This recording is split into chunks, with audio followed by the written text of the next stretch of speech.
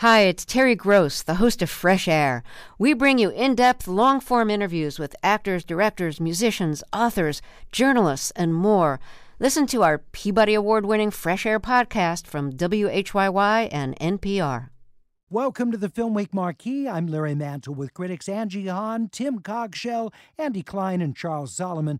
We begin with the feature film adaptation of the stage musical In the Heights, starring Anthony Ramos, Corey Hawkins, and Leslie Grace. Tim? Well done, extremely affecting, if not a little bit familiar in the style of Rent musical about the Heights, Washington Heights in New York, and this ethnic community. Wonderful songs, a little bit of magical realism added to this to separate it from the play. I liked it quite a lot. Angie? This one is such a joy from start to finish with some really spectacular dance numbers. It's available on HBO Max, but if you feel comfortable going to a theater, I can't think of a better welcome into theaters again. Andy?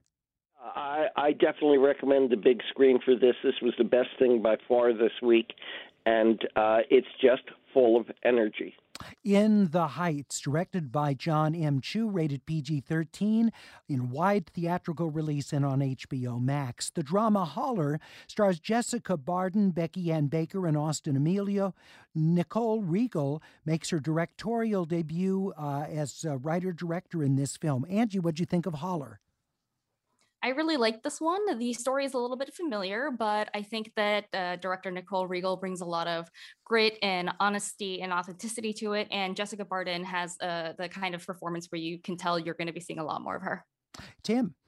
An absolutely wonderful film set in this sort of cold Ohio winter. This young woman who's smarter than everybody around her, but is going to have to get a little bit more wise if she's going to make her way out of this town. And hopefully by the end of it, she does. Holler is rated R. It's at multiple Laemmle's theaters and available on demand. Wish Dragon, a feature animated film starring the voice of John Cho. Chris Applehans is the director and co-screenwriter. Charles, what'd you think of Wish Dragon? A Chinese-American film that's a pretty shameless ripoff of Aladdin. You've heard most of the dialogue before. You've seen a lot of the effects before. The character looks like Hiro Hamada from Big Hero 6. Been there, done that, seen it better. What'd you think, Angie? Like Charles said, very familiar, it's competent without ever really being interesting or innovative or creative in any way. It is not the worst thing I've seen. It's not the best thing I've seen. I forgot it as soon as I saw it. Wish Dragon is rated PG and it's streaming on Netflix. For our Film Week critics, I'm Larry Mantle, inviting you to join us for the full hour of Film Week. It's available wherever you get your podcasts, and that enables you to download it and take it with you for your listening convenience. It's, of course, also on KPCC every Friday and Saturday as well. And we invite you to join us, of course, for the Film Week Marquee, which comes your way every weekend right here on KPCC. Have a great weekend.